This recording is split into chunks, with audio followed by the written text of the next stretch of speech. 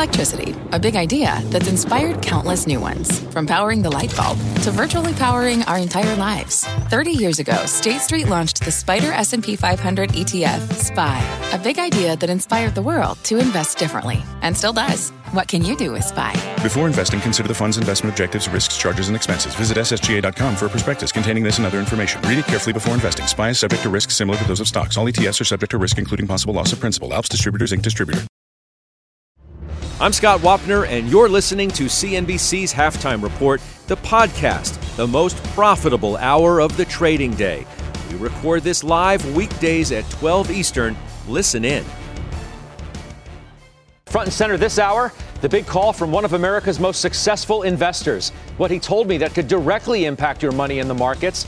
I'll tell you that. We'll debate it with our investment committee this hour. And joining me today, Josh Brown, Jim Lebenthal, Jon Najarian, and Tiffany McGee, the CEO and CIO at Pivotal Advisors. Let's go to the wall. So much focus, obviously, on tech these days. NASDAQ and NASDAQ 100 pacing for their third straight negative weeks. NASDAQ has recently gone positive, though, by, well, just shy of 19 points. Dow's the winner again, up 137. There's the Russell in the red. We're watching yields, too. 10-year, the yield there is at 147. All this brings me now to that stunner from Ariel's co-CEO and CIO, John Rogers.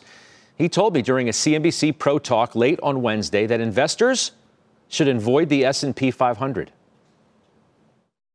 We started to feel like the NASDAQ and these tech stocks were going to have their comeuppance. They're going to have a difficult time. So I'd stay away from the S&P 500 because it is so, chock-a-block with the FANG stocks and these, huge tech companies and fast-growing tech companies. And that's an area which will cause the entire market to go down because there's such a high percentage of the S&P 500. All right, Farmer Jim, you're my value guy, right? Is he right? Is John Rogers right?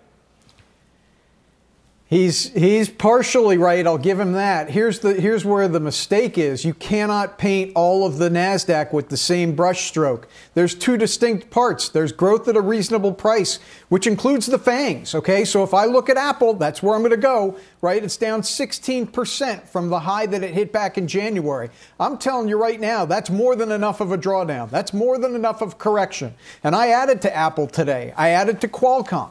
On the other hand, the other sector where he is absolutely right, okay, is the high-flying software stocks and the renewable energy stocks.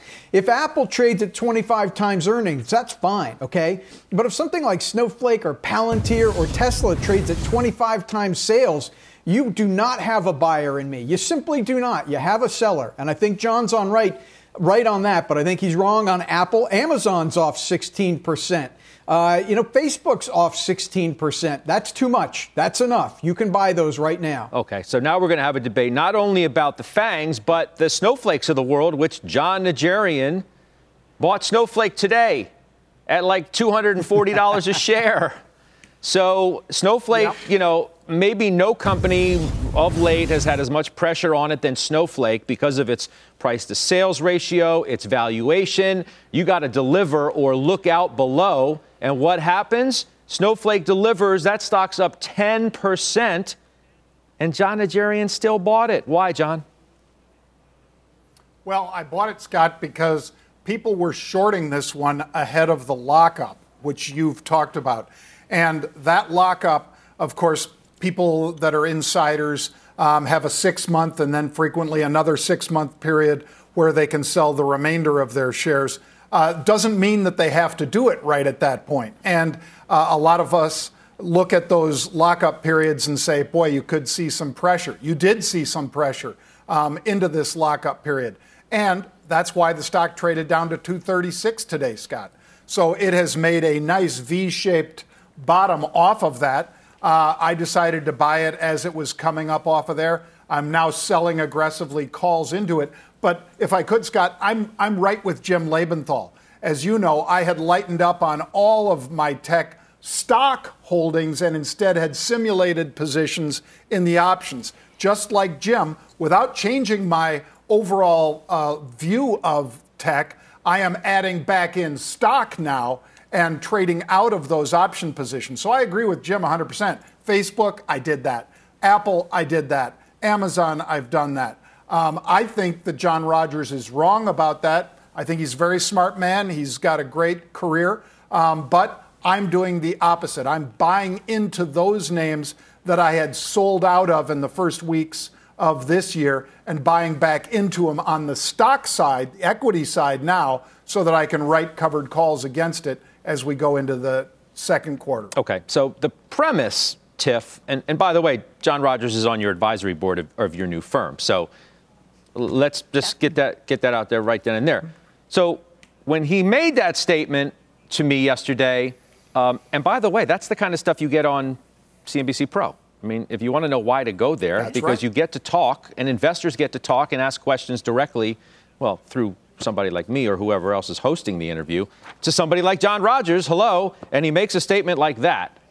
And I sort of did a double take, Tiffany, when he did that, when he basically says avoid the S&P 500, and then he's talking about some of the high-flying growth tech names, and I said, uh-oh, Tiffany is not going to like it. I think I actually laughed and did say that. She's not going to like to hear that. His premise is the following, quote, "This does remind me of what happened when the internet bubble burst. You know, not only did the S&P 500 crater and those digital companies crater, the Russell 2000 got crushed also, but the value indices went up, and I think that's what's going to happen again. We're going to have a repeat of that kind of dramatic shift, and that I think is going to be very powerful, and we've been predicting, frankly, for quite a while. So is he right? How do you weigh in on that question?"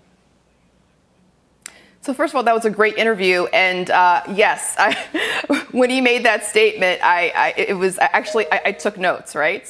So first of all, I'm not as cool as John, right? And so he manages a focused strategy of small and mid-value stocks. I think it's really important to make that distinction. So for me, you know, my mandate from clients is that I manage their entire portfolio. It's a multi-asset strategy, right? So I have to have exposure to the broad market, and typically we do this through, you know, custom passive strategies, through index funds, and really to save on fees. But I think investors should be thinking about three things, right, in terms of how to navigate markets right now. Number one, perspective, right? So you have to understand that we were in an event-driven recession. And what the event taketh away, right, in this case, it was growth, economic growth, it will also giveth back, right? And we're seeing that right now. But this time we have an expiration date on this event, right? And the second thing is plan. Is your plan to be a trader, or is it to be a long-term investor? Right? And well, so he's I'm not a long-term trader. investor. My clients are he's institutions. A long-term investor, right? He's a long-term investor. No. To your point, though, you're right. You're right. Right? It was an event-driven recession. You're going to come out of that. What also comes with that as part of his point? Higher rates, reflation trade. So the market is going to react accordingly to that. It will, but let me just finish my point, right? So when you have a plan, right, and in this case, I'm a long-term investor, and, you know, understanding what's going on in the markets right now is a moment and it will pass. And really understanding the third thing, positioning, right? And having a diversified portfolio is particularly important for a time like this, right? So it's not a question of growth versus value, S&P versus NASDAQ. For me right now, you need to have both. You need to have a diversified portfolio. That's how you weather the markets. Josh Brown, I mean, this was a call that the value renaissance, which some investors have been calling for the last however many eternities, is finally here. And he wants investors to be positioned accordingly.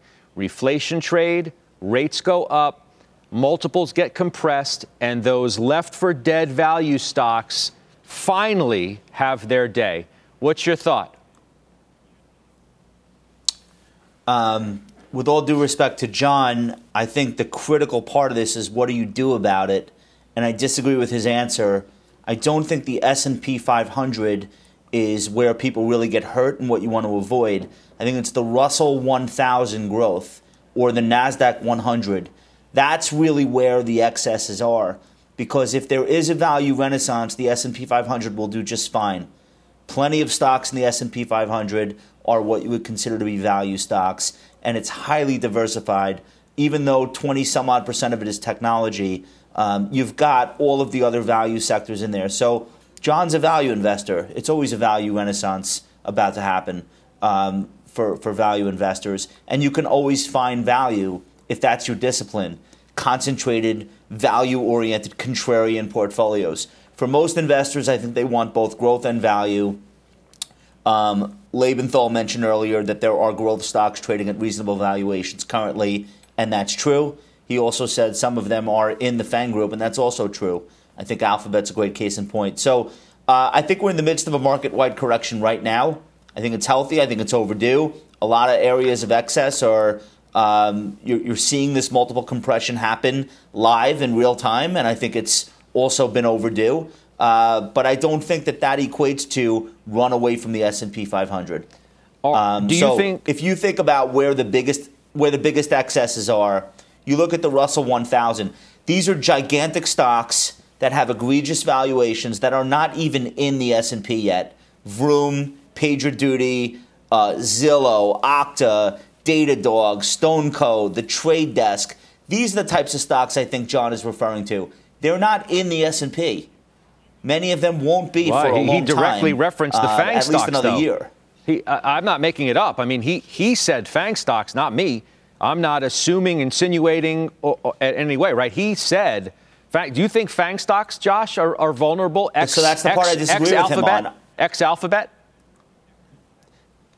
I think some of them traded premium multiples to the market, but I think we've also made the point on the show that they have for a long time and that it's deserved. I'd also point out that this idea that you're going to get this massive multiple compression as rates rise for the best companies in the world, that's already been proven wrong. We saw a rate hike cycle that got underway in earnest in 2013, and rates rose right on through 2018. They rose slowly, started with a taper, then it started with Fed funds rate hikes. I think we had 7 of them in total. We had 3 in 17 and 4 in 18. And you saw the FANG stocks do incredibly well, far outpacing the overall market. So I don't think it's as simple as saying multiples will contract for FANG stocks because rates are going up. I do think there will be multiple contraction in a lot of areas in the market where you've got stocks trading at 40, 50, and even 60 times sales. I don't think that's an issue for Apple shareholders. So I think John and I agree on the big picture. I think we disagree with what you do as far as like the execution of how you react to that big picture. Tiffany, you bought more Amazon, right? It plays right into this conversation. Tell us. Yeah, I did. And so, again, it's all about having a strategy, right? And so right now, the things that I love are on sale. And these names that I own, that we talk about almost every week on the show, I owned pre-pandemic. And I got into them and have been adding to them for reasons not about this moment, about the moment in 2020 or a moment right now. It's because I have a long-term view on them. I have a long-term conviction. So right now, the decision for me to buy more Amazon was because it's on sale, right? When was the last time Amazon was on a little bit of a sale? So it's all about buying opportunities, entry and exit points. Okay, I mean, Amazon's down 8.5% over the past month, so your point is well taken, assuming that this is the best discount that you're going to get. I mean, do we not think... All I know is about today, though. Yeah, but do we not think... All I know is about today. Do we not think, John Najarian, that if, as we're looking at the 10-year just a second ago, getting another lift, I mean, we're back towards 150. If the 10-year continues to rise, do we not think that the NASDAQ is going to have a continued issue? I think throughout the year, the 10-year will continue to rise, Scott. But as I've said, I think that the 10-year will hit a peak and then come back off of that. It did last week when it hit 161, pulled back into the 140. That was, pretty big pullback. And now we're right back, up against 150. If we bounce around like that, that's fine. And if by the end of the year we're at 170, 175, that's also fine. If we just keep on this pace that we saw in February, that's where I get worried. And to your point, that's where, I think you do run and hide if indeed we do that very quickly, because there will be a rejiggering of positions. It won't be investors panicking, Scott. What it'll be is hedge funds and people with algorithms that have measured past performances of big interest rates jumps, whether that interest rate is coming off of a very low number like we were this year, or whether it was, in 2018 or 2008. Any of these times when you've seen interest rates move, they've basically priced that into an algorithm and said, okay, this is how much of a correction I think we'd see in the very short term if we get that. So I'm not saying that individuals will panic. I think traders will get ahead of it, much like we talked about in Snowflake. In some cases, they'll be ahead of it and they'll get run over. In other cases, they'll be ahead of it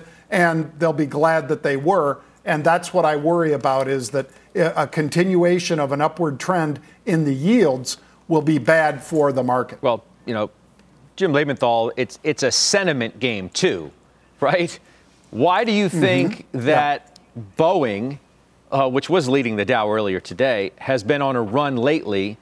And a GE, for example, gets a very bullish call today and a new street high target at Morgan Stanley, $17. They reiterate overweight. Why are those types of stocks now back in favor? Why are they catching a bid? Did their businesses all of a sudden get great overnight? Why is it happening? Maybe not great, but they got better. And there's a very specific reason those two stocks. It's the United Order of 737 MAXs from a couple of days ago. That puts a lot of wind in the sail of Boeing and into the Boeing suppliers, which includes GE, includes Raytheon. But, expanding from that example, what you're seeing is what happens in an early economic expansion, one that is tremendously fueled by monetary and fiscal stimulus. You get economic activity, meaning, we still got a long way to go in terms of TSA traveler checks, but it's getting better. It's clearly getting better. People are coming out of hiding, and it's projected to continue to get better. So people are going to travel. They're going to stay at hotels. They're going to go to Disney World.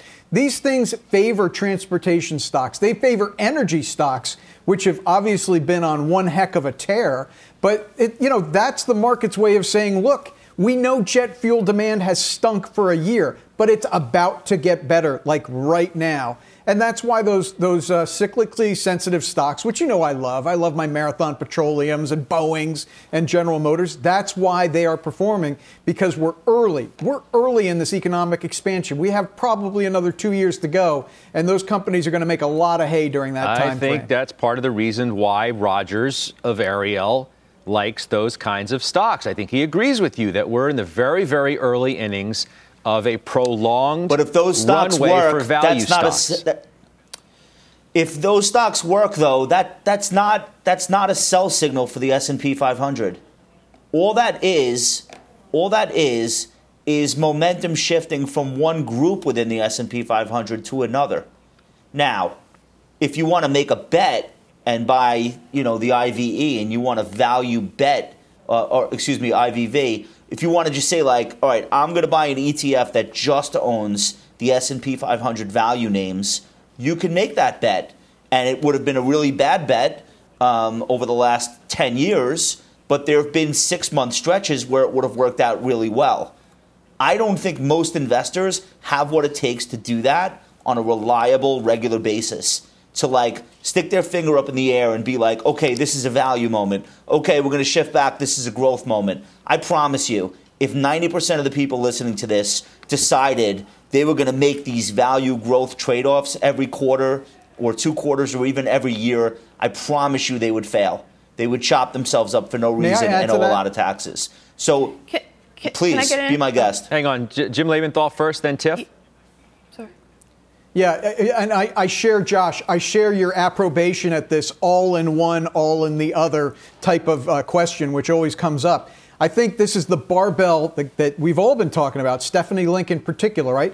Have some value.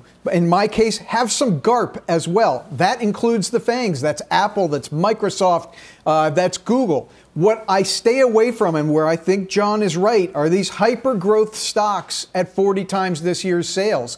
I don't care about the idea that they're going to grow into it. When your market cap is equal to your total addressable market, you've already grown into it and grown past it. So do the barbell with value and GARP, but you don't have to make an all or one decision. Yeah. Josh is absolutely right. I get it. Growth at a reasonable price for those who are saying, what is GARP? Just making sure we're all playing on the same field today. All right, Tiffany, go ahead. Yeah, so I think, and I understand what Jim is saying, and I agree, and I understand what Josh is saying, and I agree. But I think it's also important to have voices like John's in the conversation because he is such a skilled value investor. There's been so much attention on growth, especially over the past year, and all of these new retail investors that are coming in. It is very, very exciting. But I think what John brings to the conversation is, wait a second. There are opportunities for value here, and now is a great opportunity. So I think it's really important that we have those perspectives, not saying that it's either all or none, right? Because again, a lot of investors are investing through their 401k or actually do have diversified portfolios, possibly working with a professional or something like that. So I don't know that is, that they're choosing, but I think that it's equally important to have perspectives from skilled value investors like John when there's been so much attention every single day for at least the past year on these high growth stocks. He loves MSG, think of Josh's name, MSG Networks, Entertainment. So there are many stocks that you guys talk about every day that he likes. A lot of financials are in his book. Hey, Judge, I think one thing worth pointing out, I had this conversation with Terra Nova on the phone the other night where the whole day on CNBC, everyone was talking about how low-quality stocks are leading.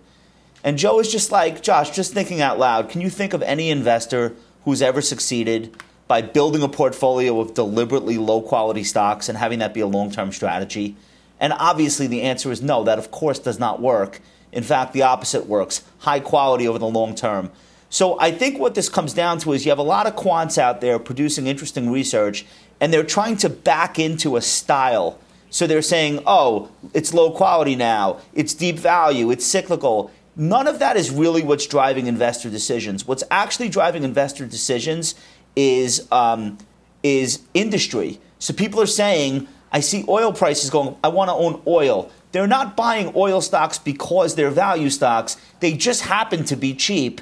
Relative to what next year's earnings expectations are because of how bad last year was. So when we talk about MSG, it's not a buy because it's a value stock. It's a buy because the facility was shut down last year. All of the facilities were shut down last year. And this year they won't be. And I joked with John that the Knicks actually know how to play basketball again, too. They may make the playoffs, right? You get more revenue coming in the building.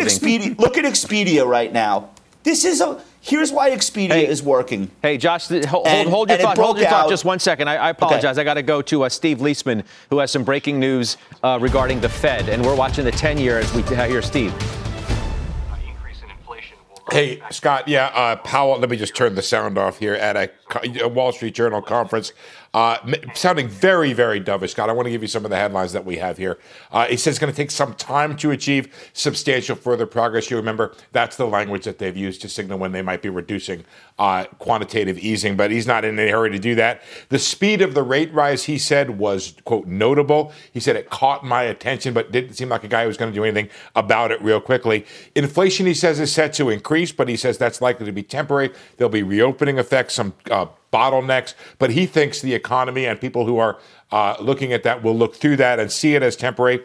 He also notes the Fed has high standards for maximum employment. Goes on to say that unlikely to hit maximum employment this year. Economic outlook has become more positive at the margin. Here's a direct quote. If we see inflation, we will be patient. And the Fed has a commitment not to raise interest rates just because the labor market is strong. I'll go back and listen again, Scott, but I hope you're getting the tenor there. He is in no hurry to do almost anything with Fed policy here. He's not all that worried about inflation, noted the rise in rates, didn't seem like he was going to do anything about it. I got the tenor. Clearly, I'm watching the market react, too. So, it's the old transitory thing, right? You didn't use that word, but that's basically what he thinks, right? Temporary, transitory for any sort of inflationary pressures that arise, Steve, from this, getting back to the rest of our lives. You say he's so dovish, which we believe. Why is the 10-year spiking? I don't know if they were waiting for it to clear. They had a trade they wanted to make. There's nothing about this that makes me think Powell is going to raise interest rates or reduce QE any sooner than I thought before this. Two quick things on the inflation thing you talked about. The Fed's view of inflation. You have the base effects, in other words, low inflation dropping out of the year-over-year comparison. That's one. And then second, you have a reopening increase in prices. But Powell keeps insisting that an inflationary process takes many years, and he doesn't believe that the anchored inflation expectations, which have characterized the last several decades, are about to change because of the reopening. Yeah. Steve, I appreciate it. Very important headlines from Steve Liesman. I'll be back listening again. All right, yeah. Jump in if you hear anything else that we need to know about, as you always do. Let's take a look at the major averages, too. 10-year rising to 150. You've got the NASDAQ. Same old story. Rates up. NASDAQ starts to bleed. And that's what it's doing right now. You're down by nearly triple digits again on the NASDAQ, down 97, 0.75%. The Dow was green. Dow is now in the red, too, by some 23 points. S&P is a fractional loser. There you go, all the way on the right-hand side of your screen there, approaching 151 now for the yield on the 10-year. So you've had a considerable move within the last hour or so. And you did see the spike on your screen on the intraday chart of the 10-year note yield, which is something to keep our eye on as we have this conversation, which, by the way, NASDAQ's now down by triple digits. As we said, it was on the cusp of that. It plays into our next guest's view as well. Jonathan Krinsky, he is Baycrest's chief market technician. It's good to see you. I wanted to bring you in earlier because it's not like John Rogers is out there on an island by himself. You think the value move has legs. You said the following, and then I want you to explain it. We thought that the bond move last week was capitulatory in the short term, and a relief rally would ensure allowing growth names to bounce. Well, that played out to an extent. On Monday, the last 2 days have totally reversed that trend, and now growth finds itself in a precarious spot. How precarious? Well, yeah, I think at the heart of this whole trade is the bond move. And if we go back to last week, we saw one of the most extreme capitulatory moves to the downside in bond prices we've seen in the last 2 decades. We had TLT trade its second highest amount of notional volume on record, only preceded by when it put in its all-time high almost a year ago in March. And then you had it about 13% below its 200-day moving average. And to put that in context, that's about the widest spread below its 200-day it's been in the last 2 decades of which we have data. So that was the capitulatory move.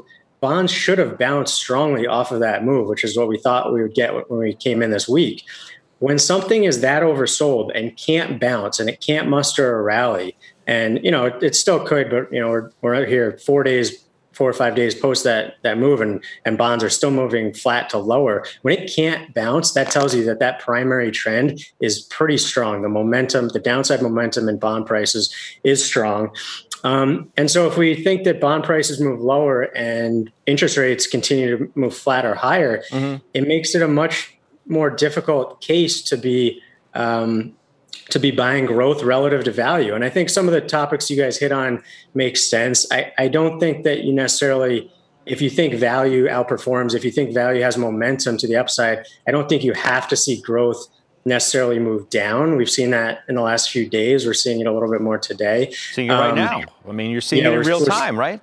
We're watching it literally in real time. As the move gets higher in rates, the move gets lower in the NASDAQ particularly, but now we're all the way in the red across the board. I'm just going to tell the guys in the back, get Liesman back with us if you can, too, because I want him to participate in this conversation.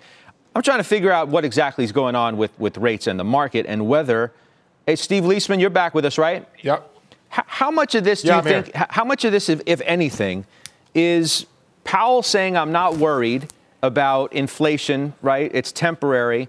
But maybe the market is saying, well, we're not exactly sure if you're going to be able to get a grip on inflation if it starts to rise and maybe gets out of control. What isn't an issue now may become a big issue later, and you may not be able to deal with it. I think that's 100% right, Scott, in the following way. Powell doesn't have the risk of higher inflation in his portfolio per se, whereas all the fabulous people around your desk, they do. They have to worry about it. They can make a bet. I'm throwing out numbers, and maybe Josh Brown wants to weigh in on this. Let's say I bet Powell is 80% likely to be right, but there's a 20% chance that he's wrong. Well, I got to look at that portfolio and I got to have a 20% hedge, or maybe it's a 10% or a 5% hedge in the TIPS market, or selling bonds in order to guard and hedge my portfolio against the possibility of inflation. Look, Scott, as you know, over the last decade or so, I've been the one railing as much as anybody, along with you, by the way, against the inflationistas out there. They have been wrong, the idea that the Fed policy would create inflation. This time, I still think the Fed's going to be right, but I have to acknowledge that between the reopening, the massive fiscal stimulus, the Fed's new metrics, by the way, for moving, which is, maximum employment, aiming for higher inflation, all of that creates a real risk rather than a made-up risk that we had before, that perhaps there could be an outbreak of inflation. I think Powell's right. It's going to take some time, by the way, for real inflation to set in, for people to change their moods. But yeah, you're running a portfolio. You got to step back and say, there's a risk this happens. Maybe the Fed gets it right. Maybe there's an 80%, 85% chance. But I got to deal with the reality of that risk. I'm just thinking it's an extraordinary intraday move, intra-half-hour move, in the yield of the 10-year, when you come on, who knows this stuff better than everybody, and declares that he's as dovish as he's ever been, and yet you're seeing a move like this. I'll say one thing. Yeah. Scott, when you asked me that question, I had an answer, obviously, when I got off air, like that great Seinfeld episode where he had the answer when he left the meeting. Here, I'll throw something out at you. Powell was asked specifically after I came on about this issue of performing operations in order to lower the long end yield and coming in, selling bills, essentially buying bonds. He sort of, dismissed that idea. I'm wondering if maybe some of the trade right now, at least in the bond market, gives an all clear, say, hey, the Fed's not going to come in and do this. So therefore, there's a little bit more risk on the long end because the Fed is not in a place right now where it feels it has to come in and do any work to bring down long end yields. That creates a little more risk on the upside there. And the market, frankly, has to find its range. And stock investors have to find their allocations relative to a potentially higher bond yield. Yeah. So you referenced Josh specifically, so I'll let Josh, get in, and then I know John Najarian has a question for you too. But Josh Brown, it's really a stunner of a move in a very short period of time on seemingly not much news at all. Yeah, I agree that it's a big move, but I would also just point out that everything seems to be happening faster in our financial markets, which makes sense because the pace of our lives have sped up. So corrections and even bear markets now have been compressed into the span of a month or two. And we process news that comes out really quickly, and we trade at a faster rate. So I do understand that the rise in the rate on the 10-year can be jarring when it's this quick. But I would just also point out, everyone knows that the Fed has been very involved in trying to boost inflation. So if they say that's what they want to do and then it happens, I'm not exactly sure where the negative is. If that's their stated policy intent is to have inflation be higher in the future than it is today, which it is, and then they magically are able to bring it about, what was the problem there? The rate on the 10-year before the pandemic, let's just all remember, was 2%. And in the fall of 2018, it was as high as 3%. So 1.5% really just gets us back up to the lower end of the 10-year long range of where we saw the 10 years. So it's not unprecedented. It's not extraordinary. It's really the speed that I think people are reacting to. But I think given where economic growth is, given the reopening of the economy, most people will get accustomed to a 1.5% 10-year. And again, the Fed doesn't control that. Right. The Fed controls overnight rates, which I don't think are moving. The other thing, Steve, as I think of this, it's, Josh is right. And the commentary from the Fed of late, I'm thinking of maybe it was Evans and others, and maybe Powell himself, have made it clear they're willing to let inflation run a little bit hot. Part of me wonders if this is the market saying, okay, tough guy, okay, you want to let inflation run a little hot? Let's see what you're really able to handle, how hot you're really willing to let it go. Scott, I'm a little tempted to think of a metaphor. Where we ever play craps, you get dice, you throw them on the table. Some of them come up 7, some of them come 11s, and you pick the 2 ones. A little bit more inflation in the market creates that dispersion in the sense that there are going to be some companies invested by the august members of this panel that are going to benefit from higher inflation. They're going to be able to raise prices, pass that along. It's going to help their margin. Some companies are going to be hurt by inflation. And you guys are going to have to make choices. Higher inflation, if it really happens, changes some of the calculus that's out there. With due respect to what Josh said, by the way, which is that overall, talking about a modest amount, there are some companies that are going to be affected by higher interest rates, some companies not affected. So I think all of that changes the calculus. Again, you got to take a step back and do new evaluations with some of the holdings that you had. Yeah. Thanks for coming back on, Steve. A move to behold in the 10-year note yield. You could see the spike very clearly on your screen. A big sell-off in the NASDAQ almost instantaneously, which is now down 172 points. That's 1.33%. John Najarian, my apologies. I got to bounce. Let me take a quick break. Get Unusual ready. I promise I'll give you enough time to do that. Jonathan Krinsky, thank you for jumping on. Sorry I had to cut you a little short. Make it up to you next time. Up next, the meme stock mania shining the spotlight on social media sentiment. Now there's a new ETF that tracks it all. It's called Buzz. But is social media popularity a good way to pick stocks? The man behind the index will tell us next.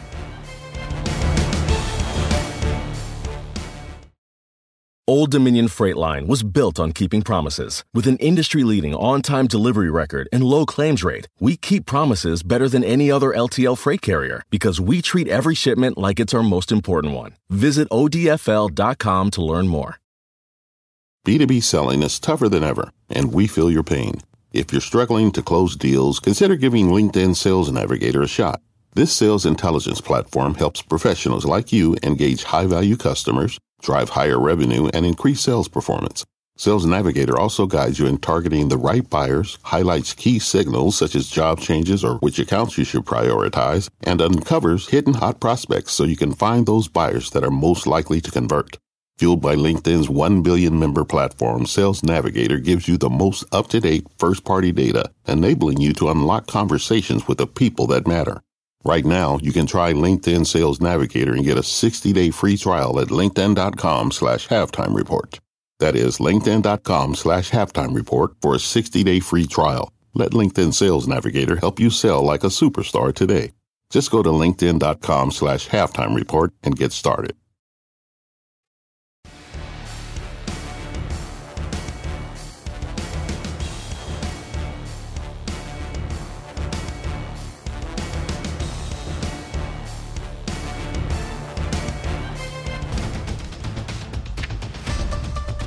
I'm Morgan Brennan, and here's your CNBC News update at this hour. The Capitol Hill Police have asked the National Guard to continue providing security at the Capitol for another 2 months.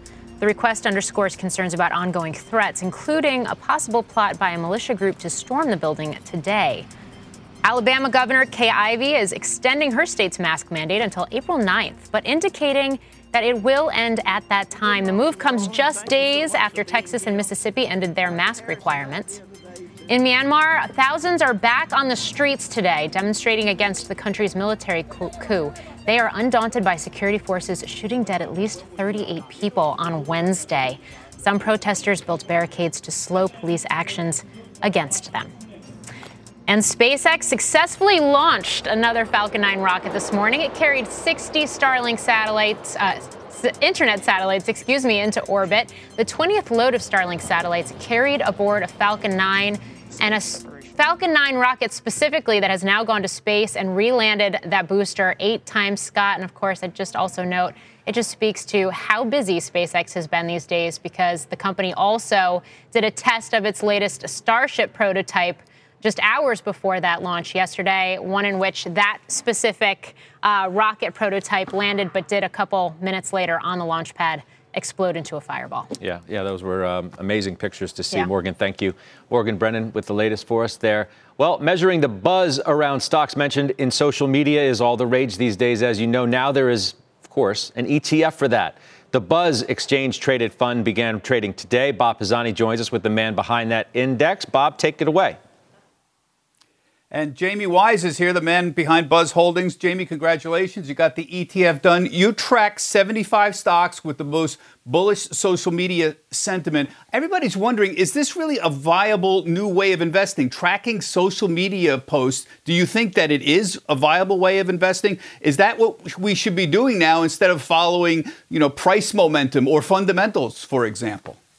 Thanks, Bob. Thanks for having me. Yeah, we've been doing exactly this approach for over 5 years now within the Buzz Index. So this is not a new approach from our perspective, at least, in terms of listening to the broad investor commentary about, which stocks they are positive towards and, the broad and diverse names and securities that they're holding in their portfolio. So it's nothing new for us. What has changed, though, is the volume of conversation. And it's increased materially since we first launched the Buzz Index back in 2015.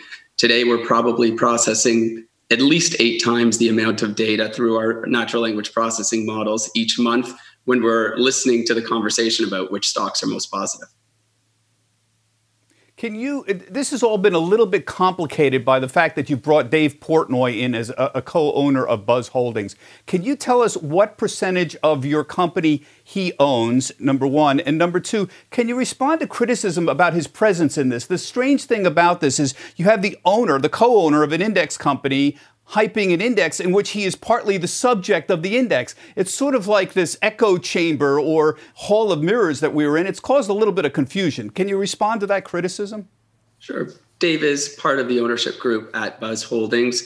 And, really, it's not about Dave specifically. I think he's viewed certainly as a champion of the individual investor. And he serves as a voice or even a lightning rod for many in terms of, his activity on social media, what he talks about.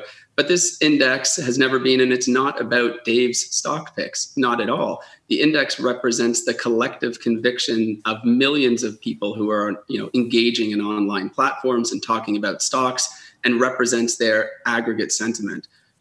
Specifically to Dave, he sparks a conversation, which is great. If he decides that he wants to talk about a certain stock on a given day, that sparks a much broader conversation. And it could be Dave or really any other person of, quote, influence. But those broader conversations are really where we can find true insight into the collective sentiment of the community. All right, Josh Brown has a question. Josh? Yeah, hi, Jamie. Congrats on the big opening day. Looks like a ton of trading volume and a lot of interest in this. Thanks, arguably, if this works this time, Dave Portnoy should probably end up owning a majority stake in Buzz Indexes, because you tried this before without him, launching in 2016 with Sprott, another asset management firm. And it's not that your index didn't work, but nobody bought the ETF. So it seems like you're getting a much, much bigger response from it this time. And I think the Portnoy effect is probably a big reason for that. So I guess my question is, would you agree with that characterization that this is really fame-driven, number one? And then number two, how does the algorithm distinguish between people speaking positively about a brand or a company versus people speaking positively about a stock, right? Because if Twitter's the number one holding, I'm going to guess most of the sentiment is not necessarily people tweeting about Twitter, the stock, but people just tweeting about things that are happening on Twitter. Or is your AI good enough to tease those two things apart? Yeah, no, good questions all around. What I can speak to your first question in regards to, why is it different this time? I think we were a little bit early in championing the voice of the individual investor, 5 years ago when we started the index. And I think today, even before Buzz launched or was known to the world in its current form, there's a lot more conversation around what people are talking about on these online communities and just how good and intelligent those insights can be. With respect to, whether we think about the sentiment relating to a stock from a brand or investment perspective, that's a great question and one that we should clarify. All of the insights that we're looking to are individuals talking about stocks from an investment perspective. So if someone has a good or bad experience at a Disney theme park and decides to tweet about that, that won't be included in our algorithms. We are only caring about people talking about Disney, for example, from an investment perspective. And there's lots of platforms that are really investment focused where those individuals gather. And those are the ones that we're focused on when we're listening to that broad community conversation. Jamie, thanks very much for joining us. Appreciate it. Good luck on the ETF. Stay in touch, all right?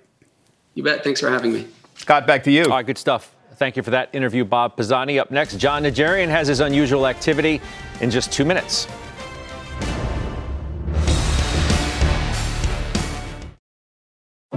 What does it mean to be rich?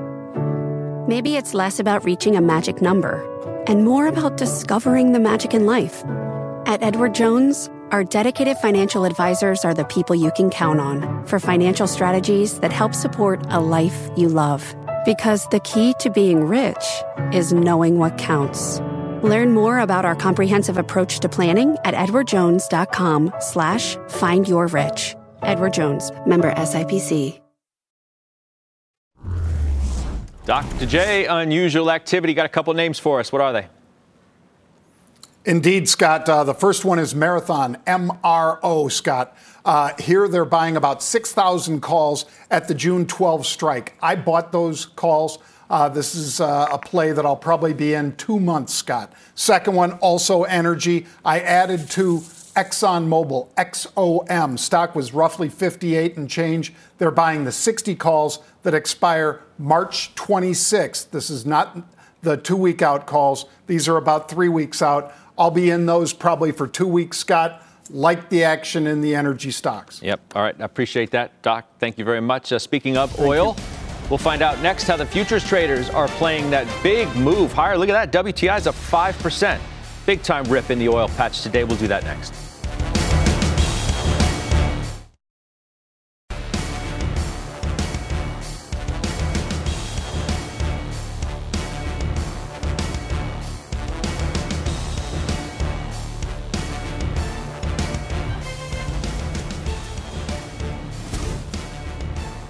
Let's do the futures outlook now. Crude oil is surging higher today as major producers meet to discuss potential supply cuts. Scott Nations joining us now with the trade there. $65, no joke.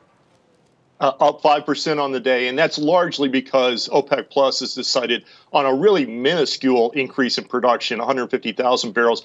And Scott, we were expecting 1 million barrels, and 1.5 million barrels was a possibility. So we see crude oil up 5% on the day.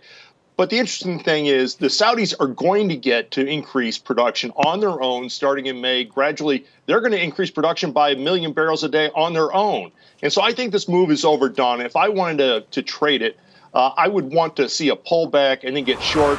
I would use a stop in. I would sell the April contract at $63 even. Once I'm in, my target would be $61.50. My stop, we're always going to trade these with a stop. My stop, once I'm in, would be $63.50. And at those levels, we're risking $500 to make $1,500. All right. We'll see what happens with that trade. Scott Nations, thank you very much. We'll see you soon. We'll take another break. We'll come back with final trades.